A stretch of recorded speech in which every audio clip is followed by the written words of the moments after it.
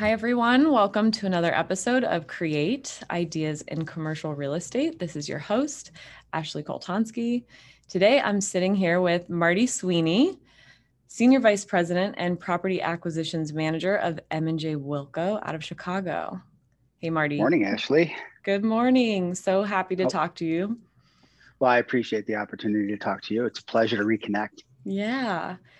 So first of all, let me just give a little bit of a background. M&J Wilco, you guys are investors. Your team acquires, manages, and sells commercial real estate assets kind of all over the U.S. You're in a lot of major markets, Pittsburgh being one of them, which is how we know each other. You've had great success in Pittsburgh. So just a little background, M&J, as you mentioned, we're a nationwide investment and management firm. We own and manage about 13 million square feet, half of which is office buildings, and the other half, this is roughly half, is open air retail. We've been in business for 80 years, the Wilco family, based in Chicago. I've been with them about 30 years at this point now.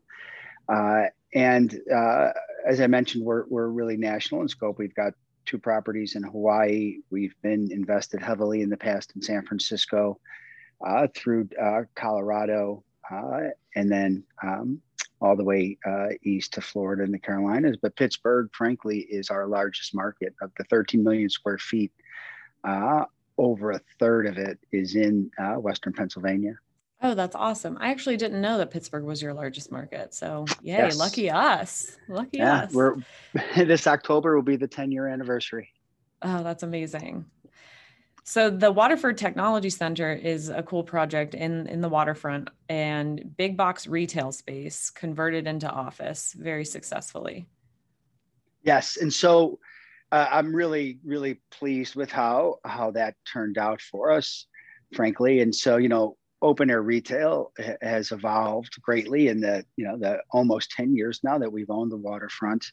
And, we've wanted to stay in front of, the wave of change as much as possible in a lot of ways, including marketing, which we'll touch on, I hope, at some point, because it's a very, very big component to our success down at the waterfront, frankly, is our marketing program there, which we started from scratch, and is frankly is won national marketing awards in the shopping center industry.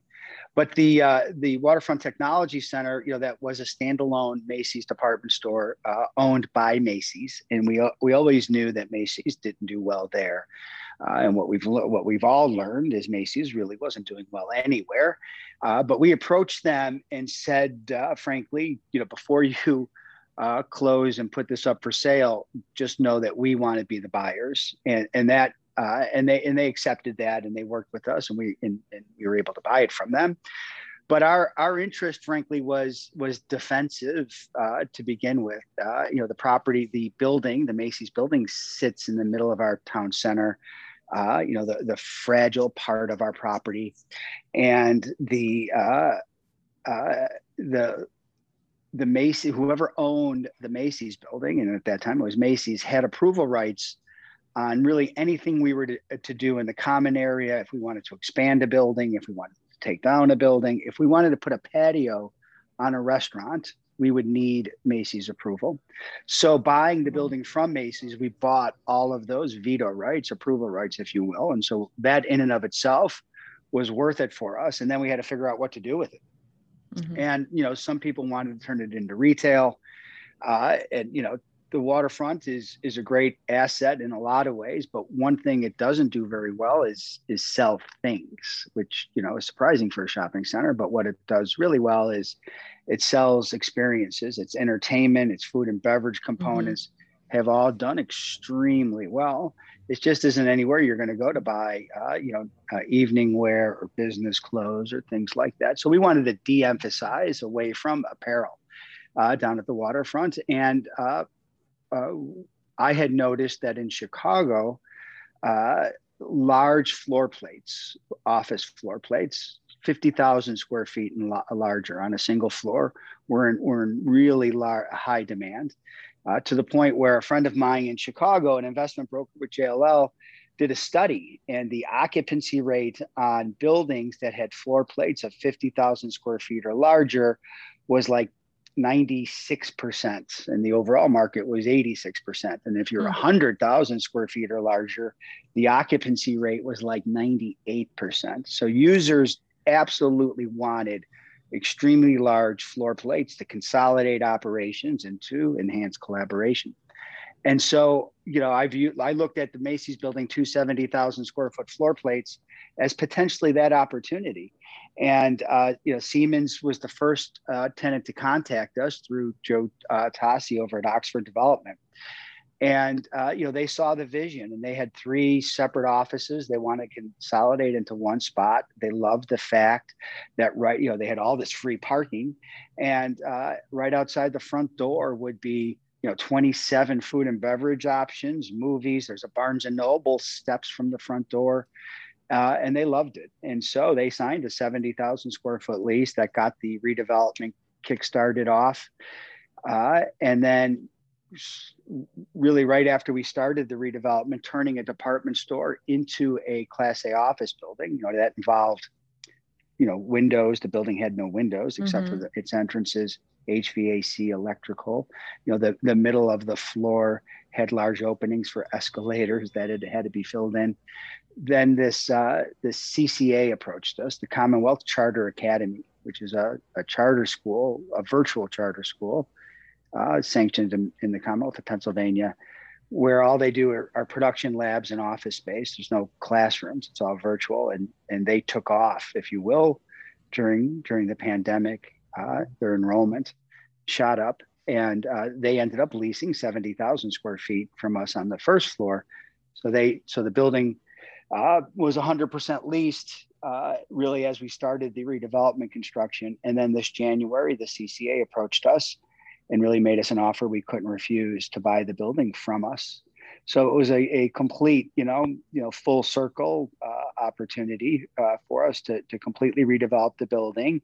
The economic financial impact was extremely favorable, though it wasn't even our highest consideration. And now, the residual is we have about 500 well-paid engineers and education professionals at the property Monday through Friday, eating lunch, shopping at our center, and really adding vibrancy to the property. And it was a great outcome, frankly. And I'm glad NAIOP recognized it with the Redevelopment of the Year award, which is our second in Pittsburgh now. Yeah. That project, it's so interesting that you talk about the kind of the size of the floor plates and that being interesting. I think that totally makes sense. But my only question on that is light penetration to that kind of floor plate. Is that the biggest challenge and difficulty? That's a great question. And the answer is yes. By far, it was the biggest issue, to the point where we actually looked at, before Siemens came on and took the second floor, we looked at, do we put in skylights, or do we put in like a light well through the center of the building? And Siemens came in. The ceiling heights, thankfully, were so high inside that old, I called it an old department store, but the building was actually built in 2004. So it's not that old. But the ceiling heights were, they were like 18 to 20 feet. So Siemens was able to build an open layout for the most part. And they used a lot of glass, and, the natural light from the windows that were put in, especially, designed relative to height and size to bring in as much natural light as possible. They were able to reach into the, the most inward parts of the floor plate, but that was absolutely a challenge for them. Yeah. Without a doubt. Well, very cool. Thanks for sharing that story. And, natural light, to your point, it's interesting, when tenants, employees are surveyed, the number one amenity they want, it's not the gym, it's not the rooftop deck, it's not the, the lounge, which we do is as quickly as we can in every building. They want natural light. It's the number one thing consistently in a survey. That's good to know. Yeah, I've touched upon it, excuse me, in a number of podcasts, and we just had one on well building design that there you go. Natural light and plants, as you're sitting with a plant behind you and I have a plant behind me. Yeah, those things matter to employee wellness for sure. Well, great. Thanks for sharing that story and a little more background on it. I think well deserved. We look forward to celebrating you in August at the awards banquet. Thank you. Yeah, you interviewed me Yeah, for the yeah. I'm awards looking forward to telecast. see how that You had a video very turned deep out. voice during that interview. So tell me, when you're looking at sites or potential assets, what are the most important aspects that you're evaluating? First and foremost, it's the market. And we literally the cliche is, what is it from 30,000 feet, from the airplane. And so, what is the overall market, like the city you're going to invest in? Where is it headed? That's the number one question. So we got into San Francisco in the mid 90s. We were lucky enough to see, the tech boom was starting. And so we wanted to ride that wave. And so we really looked, hard at, where was that market headed? Pittsburgh is a great example. In 11 years ago or 10 years ago, the first opportunity I worked on was the Cano Gates Center. It was for sale. JLL broker, the same broker who did the study on the floor plates, was marketing it for sale back in 2011. And I was having a call with him, and he said, I apologize, all the noise in the background, and I'm at the Pittsburgh airport. And I said, what are you doing at Pittsburgh? Why would you be in Pittsburgh? And he said, oh, you don't know what's going on here, do you? I said, no. And he said, well, I'll send you a market report, and I'll send you a white paper. And the market report was, an office report showing, absorption going up, vacancy going down, rental rates. This is 10 years ago. Rental rates were spiking, and your market was growing with, your meds, eds, and your tech industry. And it was all under the radar nationally at the time. Mm-hmm. And the white paper was all about, the turnaround that your city has done so extremely well. And it, piqued my interest. And thankfully, and I was ignorant on Pittsburgh at the moment. And, here was a great macro story happening that I wasn't even aware of. Pittsburgh's, the business community, the education community, the collaboration that was happening between all of those stakeholders were creating all of this great economic activity.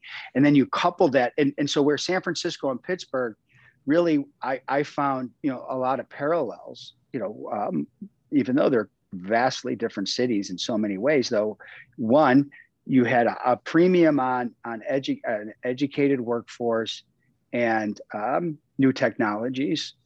And two, you had barriers to entry. And what I mean by that is, like, I'm here in Chicago, and the developers here, as soon as they can knock down some old, 10-story historic building, they'll build a 70-story, 1 million square foot skyscraper and, suck all the wind out of the existing building market in a heartbeat. It happens daily here. It's a developer's dream. Pittsburgh, on the other hand, San Francisco had barriers to entry from a political and legal standpoint. They only allow you to build 800,000 square feet annually of new office space. There's a legal cap on how much office space can get built. Mm-hmm. And so if there's high demand and limited supply, that's great if you own something there. Pittsburgh's barrier to entry was your topography. You have, flat land is hard to come by here. And so, the ability, that's why your downtown, for a small downtown, is so vertical. It's, the idea that you can quickly build large scales of competitive space, either in the retail side or the office side, is difficult here because of your topography. And I really liked that kind of defense that existed when you buy existing buildings. We're not developers. We don't build from the ground up. We buy existing underappreciated properties and try and bring them back to life. And so that part of Pittsburgh, those two things really appealed to me in Pittsburgh. So we really start at the top. Where is that market headed? Yeah. And you guys, it's been such a perfect fit here. I mean, what you did with 420 Boulevard of the Allies, that, seeing that firsthand, how you can come in and really give the whole building a complete makeover and make it sellable, usable, and relevant again. Super, super well done on a number of your assets here. It's so gratifying to see. And it's why commercial real estate is, it, to me, such a great industry because you can seal it, you see it, you can feel it, you can touch it, right? You know, it's not a financial instrument that we're just buying and selling off a computer screen. Yeah. I love walking properties. And so in Pittsburgh, you know, to see for the 420 of the Boulevard building now, even though we don't own it anymore, cleaned up in its all its grandeur, 717 Grant Street, which you know, we bought from the Federal Reserve Bank as a vacant, you know, rundown bank building, is now a thriving hotel. The old Sears at Penn Center East, we turned into a retail and enclosed self-storage facility. It's gorgeous from the outside now in Wilkins Township. And then, you know, the Macy's down at the waterfront. It's great now to be able to drive around Pittsburgh and see those tangibles, examples of what our work has done. Now we've done it all for profit. Don't get me wrong. We're greedy developers, but there's a part of me that loves the built environment and seeing it thrive. Yeah, you're certainly making a difference. We see that. So let's dig into, I want to know, my big question. Of course, I love the creative and marketing side of things, and we've worked together on some projects previously. So tell me, talk to everyone about what you think is important in marketing when it comes to marketing properties as a developer. Just give us your feedback on marketing. So I've really evolved in marketing, frankly, and really the two reasons are, one, the Pittsburgh experience has really helped me appreciate the value of marketing, and that's, you know, working with people like you on and you know, Jason Stewart and his team on office buildings, and then our experience down at the waterfront and trying to really I don't want to say revive, but to you know, the waterfront is a project that everybody in Pittsburgh knows. Everybody in Pittsburgh has an opinion on, not all good either. And so, you know, it really was a work to try and make the waterfront relevant in people's minds again. And I think we've been very successful in doing that. And marketing played a huge role. But every property is a little different in the way you have to approach it with marketing. Like, you know, a fully leased office building doesn't really need a great, you know, a robust marketing program. But like, you know, 20 Stanwicks, for example, one of our downtown office buildings, we had 4 vacant floors at the top of the building, 100,000 square feet, recently leased by Dollar Bank for their new headquarters. But before that, you know, it was the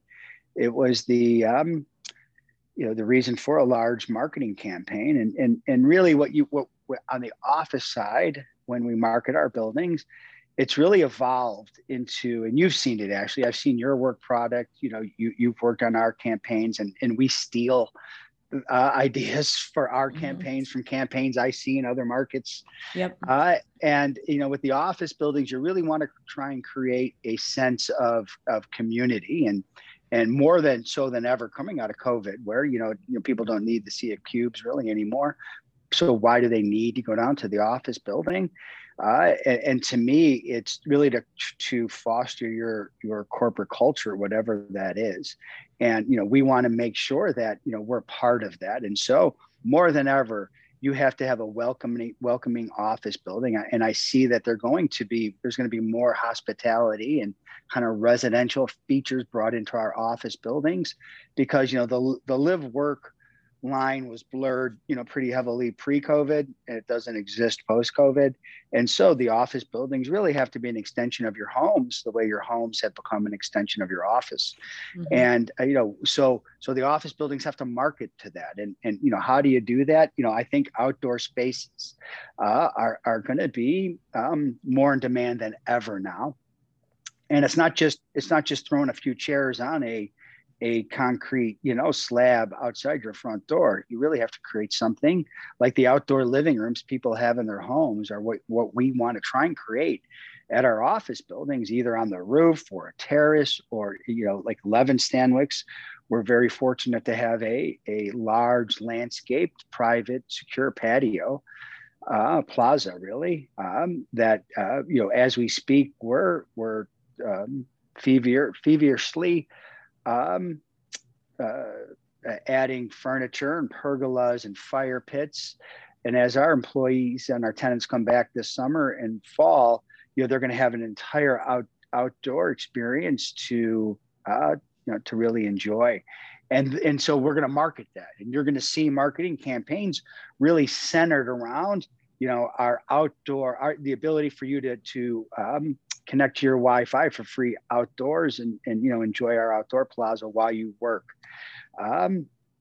We're really going to promote the fact that we have a large parking garage.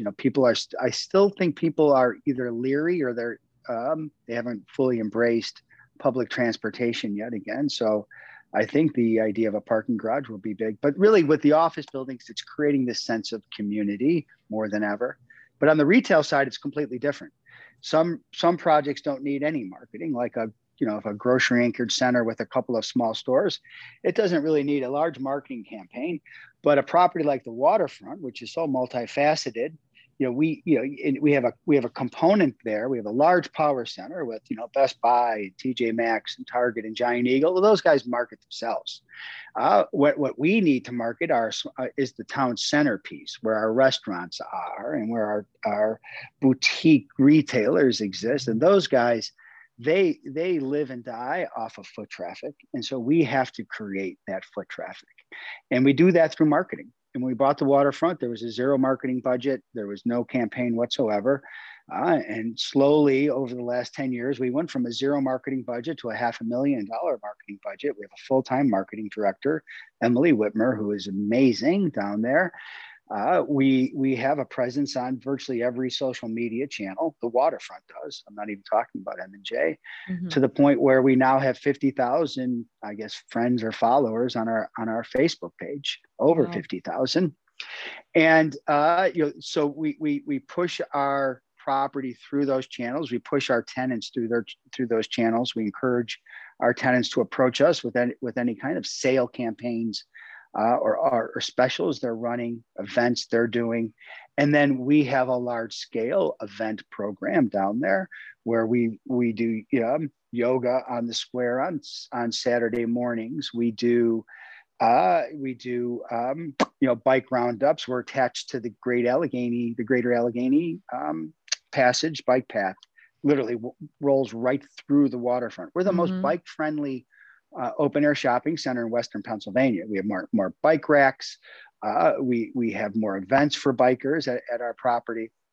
We hold a very large scale light up night now of our own in December, where we light a very large Christmas tree and bring in Santa, et cetera, to recognize the large Jewish population in Squirrel Hill and the east side of Pittsburgh. We also have an incredibly large Hanukkah night as well. That a few years ago we tied into the Tree of Life in a really special event that we did down there with them, really at their encouragement. That really was just an amazing night. But those are and we have concerts over the summer, and that'll really start picking up now that the society is reopened. Yeah. And so it's a completely different approach for that kind of property than like, say we own a small property out at the airport that's 6 tenants, Lazy Boy, Bed Bath & Beyond, Old Navy. We don't have to do, there's no events there. But, so it really have to be very property specific and really craft your marketing campaigns to the needs of that specific property. I know it because I've seen you do it in action, but we both see campaigns out there that are really just cookie cutter and they're not relevant at all to the property, and it's a miss. Yeah, I think what I'm, and we do know this, but sharing with the greater good, and what I'm picking up on a lot of what you're saying is really making something unique to the property. It's really, and when I start marketing a specific building, say an office building, understanding it and knowing it and learning it and knowing like what is the, I kind of say the soul of the property, like what is it all about? And awesome. that informs, the colors, the vibe of it, and the marketing pieces that we steal from other markets, like they aren't even using the term office buildings. They're talking about the soul of this, the vibe of the companies that are in this building. If you are Yes. cool and you are a tech company, or you're some trendy company, some startup, you want to be here because we do cool stuff in our building. And so another part of what you're mentioning is really activating it with your property management in conjunction with your marketing team, events, tenant things, doing yoga on the plaza at 11 Stanwix, which you've done. These things matter because they are, like you said, it's not just your workplace anymore. It's your community, it's your environment, it's the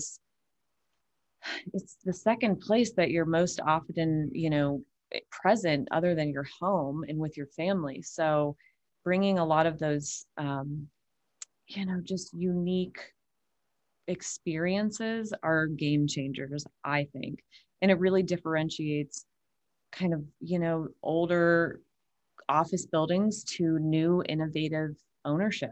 And that's what I see with M&J Wilco, what you guys are doing. So Well, thank you. And I'm going to steal your, some of the things you just said there, the soul of the building. I mean, I love it.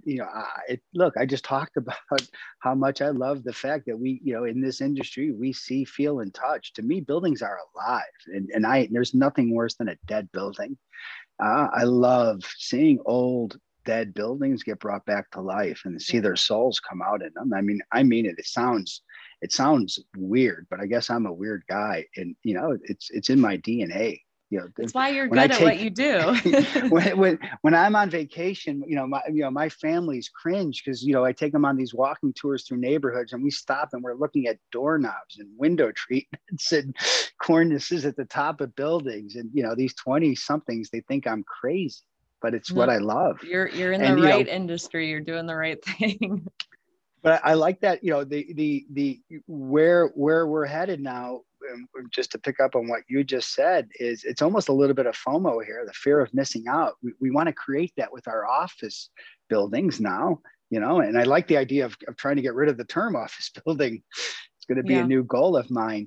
But, to get, people and companies to view your building, your property, the community you started there, as a place that we need to be. Like, you talk about the yoga at 11 Stanwix. We brought up, we brought a boutique. One of the things I really, really like to do is bring some touch of local, authentic flavor to our properties. When we bought the waterfront in October of 2012, I remember stating multiple times that you could have dropped me from a helicopter onto this property, and I'd have no idea I was in Pittsburgh at all. Every single tenant, and there's 70 tenants, 70 separate spaces there. Not all were occupied when we bought it, but every one that was occupied was a national tenant, not one local tenant, no Pittsburgh flavor whatsoever. And so it was a goal of mine to try and bring some authentic local flavor there. And we did. First lease we signed was with Burgatory. We brought in Burgatory, we brought in Permani Brothers, we brought in El Campesino, 3 local food guys. We brought in, there's a gentleman, who really a success story, Walt Rainey, local Steel Valley guy who wanted to open up a little fudge and chocolate shop called Fudge Farm. We gave him a temporary lease. That was like 8 years ago. Now he's on a long-term lease, and he has a restaurant on Carson Street on the south side, and he's in the midst of building out a new space at the waterfront called Boards and Baskets. He's going to offer charcuterie boards and gift baskets out of a vacant space. And there's a guy who's already an existing business who wanted to double down at our shopping center. Burgatory, it's the second most successful Burgatory in their chain at the waterfront. As soon as Bar Louie went bankrupt during COVID, they approached us and signed a lease for the Bar Louie space right across from Burgatory to turn it into Shorty's Tacos and Pins, a new concept of theirs.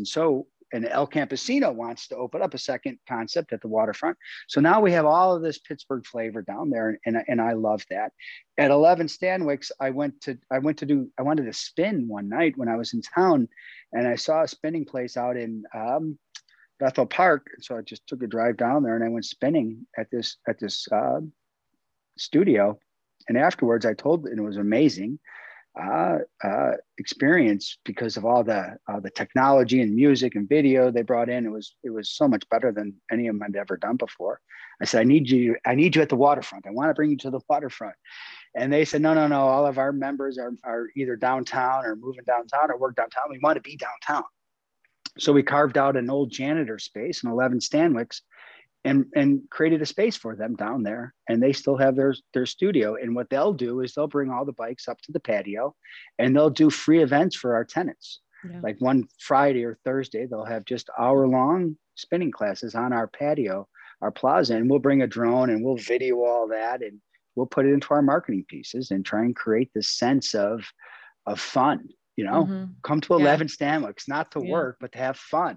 Right. You've definitely get the hell out of your home. Yeah. You've activated these spaces and it's such a different way. And I think that's what's really important. And I think the younger generations of office, the workforce want that. We are experiential, me speaking as a millennial, we are experiential. We go out to eat to experience things. We're not, and so that's what I think we're seeking in our office space as well. We want to have all of the amenities. We want to feel like we're a part of the club, at our office building, and however we can do that. Your generation is so unfairly, tainted as all they do is stare at their phones. And all I see is as soon as something reopens here in COVID, I see nothing but young people congregating together. It's so odd, or at least a month ago, it was so odd to see 20 people, gathered around a table at a bar, right? It'd scare you. But as soon as you're able to do that, your generation immediately went back to that because you're social animals. You could have stayed in touch on the phone, but you had to get together and I kudos. And it reinforced to me what you just said, that that your generation, which is really leading the way now, it desperately wants to be together. Yeah, I agree.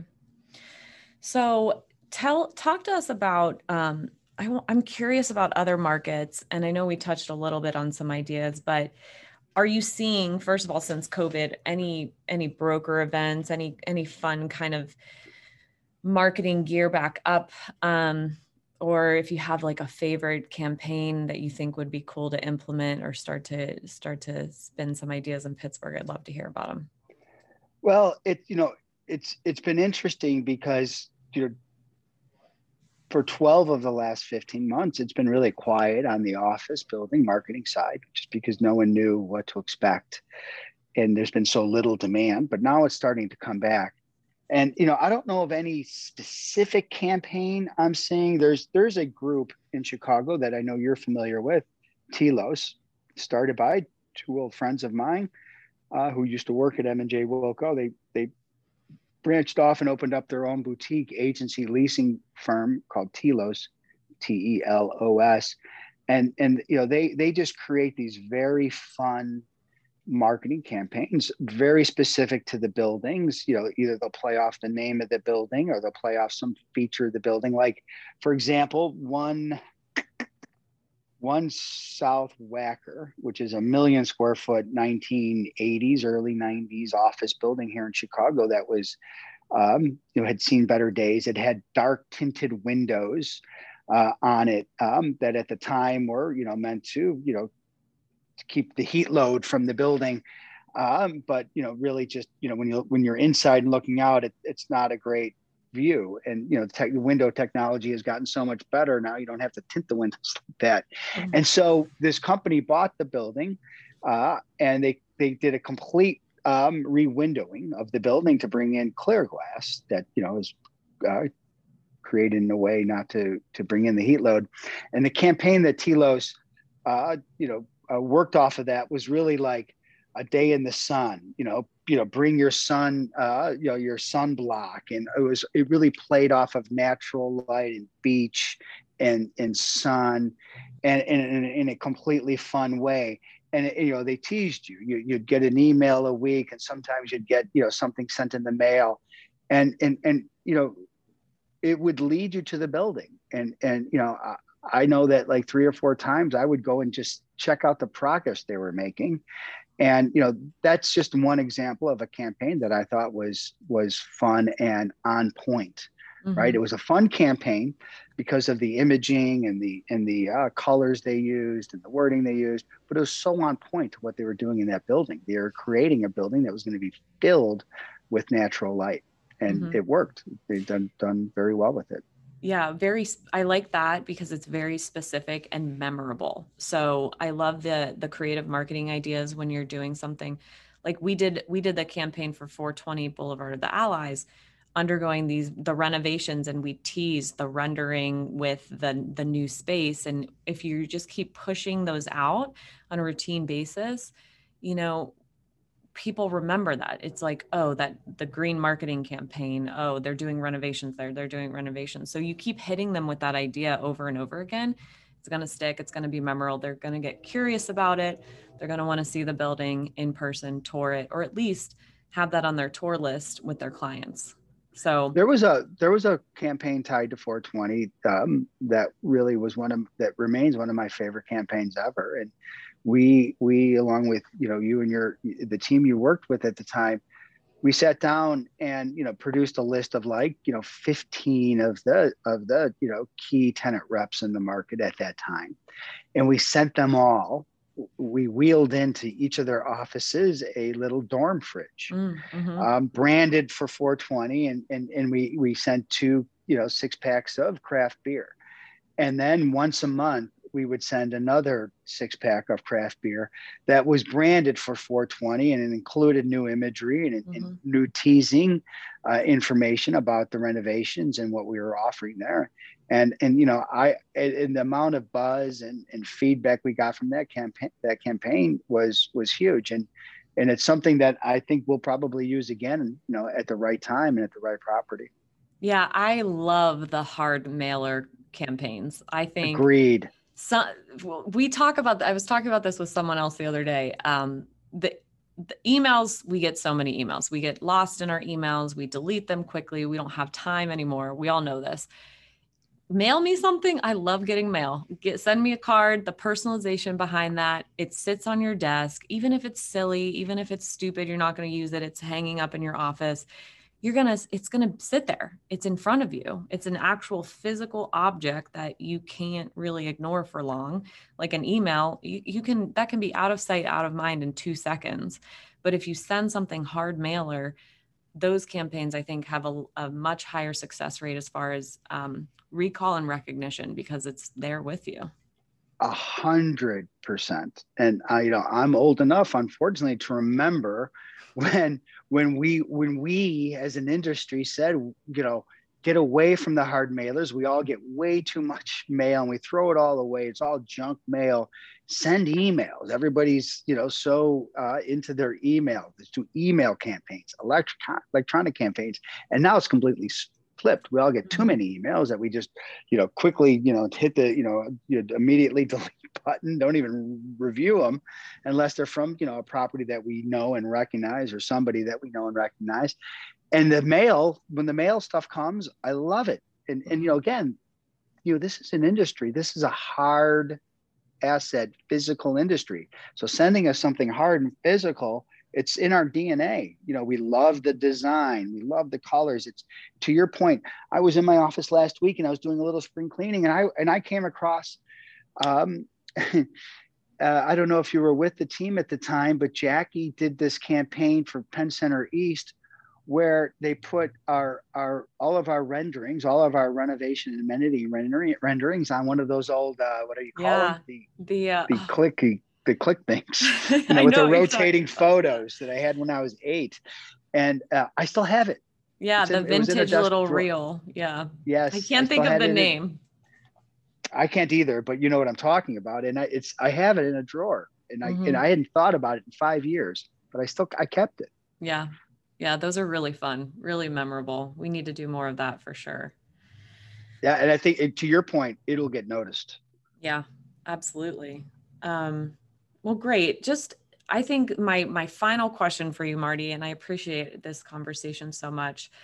I want to know, as someone super super experienced in the industry, what do you see as the biggest change that you've either witnessed in the last 5-10 years, or that we're moving into and moving forward in commercial real estate, whether that's marketing related, whether that's just how we're processing and working with deals, whether that's how brokers are working with clients, whatever your thoughts are and what you've seen change and what you think is really going to be the future and forward thinking ideas that are going to guide us in the next 5-10 years? It was a great question. I think on the industry itself, like the on the ground fundamentals, the thing that I'm going to be most interested in seeing how it evolves is our use of the office space, and how we use it going forward. I'm a firm believer that there needs to be a touchdown space for businesses and corporations. There has to be, to create a corporate culture. There really, I know there are many businesses out there that are thriving and successful that are 100% virtual. People never get in an office together, and somehow they make it work. And kudos to them. But I don't think that's the rule. I think it's the exception to the rule. It's the rule right now. But I think people are learning. Like, I was in the office last week, and I literally, the cliche is you have these impromptu, collisions with people, and you talk, and an idea comes out of it. Well, that's exactly what happened to me last week. And afterwards, it occurred to me, this is what all the experts are talking about. So I want to really see how it evolves. But there's a ton of people, even in my office, that don't need to be there. The accountants, the property accountants, they're head down people. They do not need to be there. And so how do we deal with that?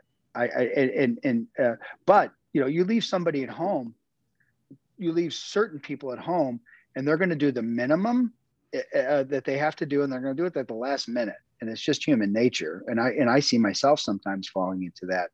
And so I do really think that there's got the industry's has to figure out where the office plays going forward. So I'm extremely interested in seeing that.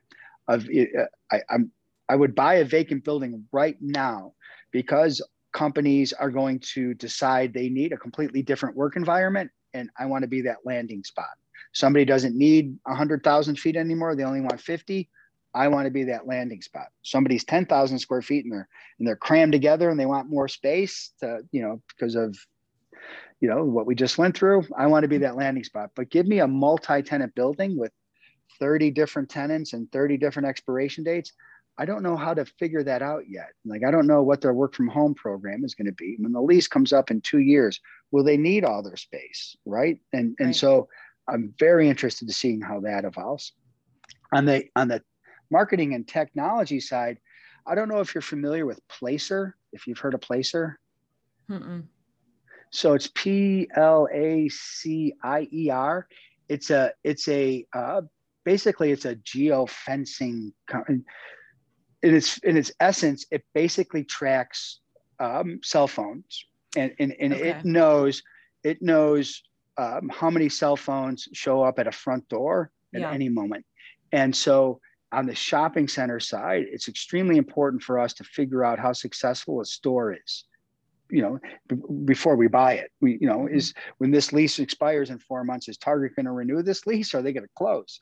And, they won't tell us what their sales are. Typically, a lot of tenants report sales, and so we know that way, but a lot of tenants don't. And so it's a guessing game. And you sometimes would ask the manager, the store manager, how's business? And they'd say it's great. And then they close 2 months later because it wasn't. The Placer data tells you exactly how many people are coming to this store, and then you can compare it to, well, how many people are coming to the Target, in the North Hills, and see, well, are we on par with that one, or are we below, or are we above? How does it rank locally? And we've done testing now where we've compared the Placer cell phone data to tenants who report their sales, and how does it correlate? And it's amazing how close it correlates.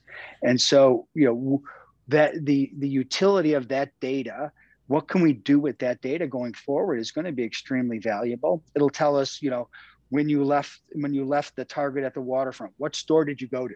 Yeah. right? Did you leave the waterfront and where did you go? And so we want to know that. And that data is being mined right now in a really, really interesting way. And so many times I've seen new technology come and go in the real estate industry because it had a great idea, but the ability to use it and to harness the data was never really user friendly, Mm-hmm. and it just dies on the vine. This one, I think, has some real life to it. You know, as you explained it, I did work with a technology. I don't think it was called Placer. It was called something else, and it was at a different firm. But it was exactly what you're talking about. It was very retail based. And I remember thinking, this is kind of creepy because they are Very basically, creepy. they're stealing all of our information Yeah. based on our GPSs on our phone.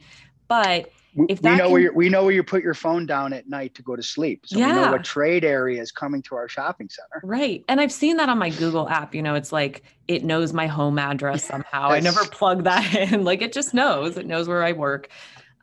So that is, and I'm glad you brought up that point. I think that'll be absolutely a game changer in understanding consumer behaviors and their patterns. I think especially for retail where people are spending money. The thing that does come to mind in thinking about that is, you know, online retail and how big that is and how that all plays into this world of getting people back out. I don't know. I love and hate on online retail. Like it's convenient You for and the me things both. that I know, you know, like I need vitamins or something easy, but there's still the experience of going in. I hate buying clothes online. I have to try them on, you know.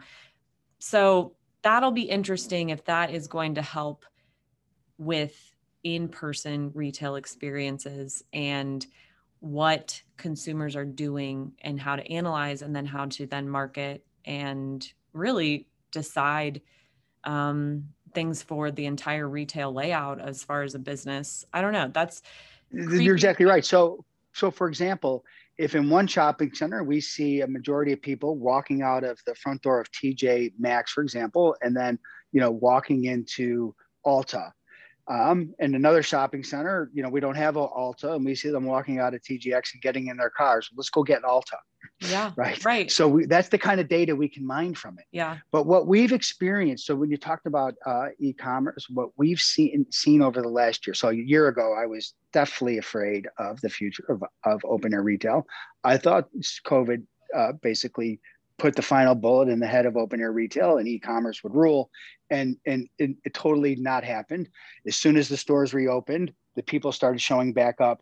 Then the sales started showing back up. And now in the first and second quarter of the year, all the pent up demand has showed up. Mm-hmm. And our tenants have had some of the best months they've ever had in the history of being at some of our properties in terms of physical sales. But what they learned themselves is that the physical store is an absolute must in their supply chain.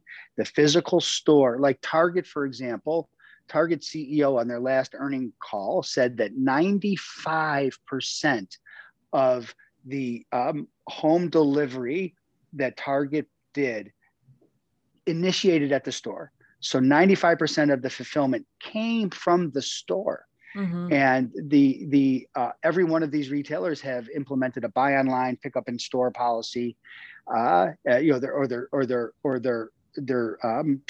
delivering it from the store to your house. The store is a critical part of the supply chain now, and it's been proven during COVID. And so because of that, as an owner and an investor in open air shopping centers, I can tell you with 100% certainty, there's more investment money right now looking at open air retail than there was in the last 5 years.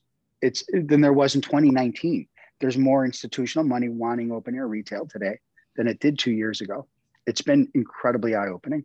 I think it all goes back to what you said earlier in just talking about working in the industry and in buildings, that we are tangible. We want to like see and feel and experience things in real life. As convenient as online shopping is, great, it fills a purpose, but at the end of the day, we're seeing this big boom come out of COVID because we've all been pent up and like absolutely miserable by ourselves. We're creatures that enjoy being around each other. I think we're going to see that in the office space. We enjoy ultimately coming back and being back together.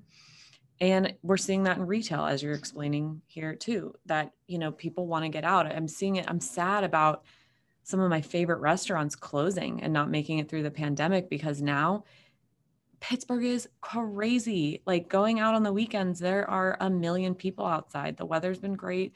People are happy. Like, it's, we're just coming back to a normal.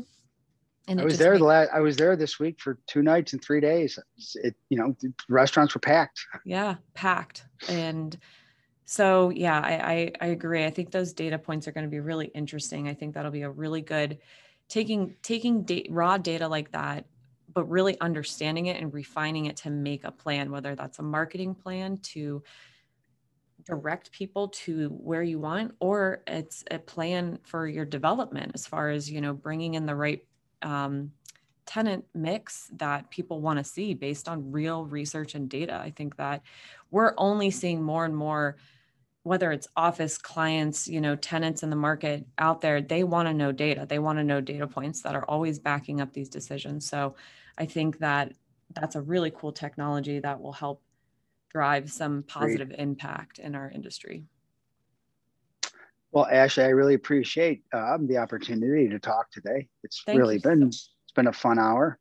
It's been so fun. I really appreciate this conversation. It's so good to catch up with you. And yeah, thanks for being on the podcast. Thanks for being on the show, Marty.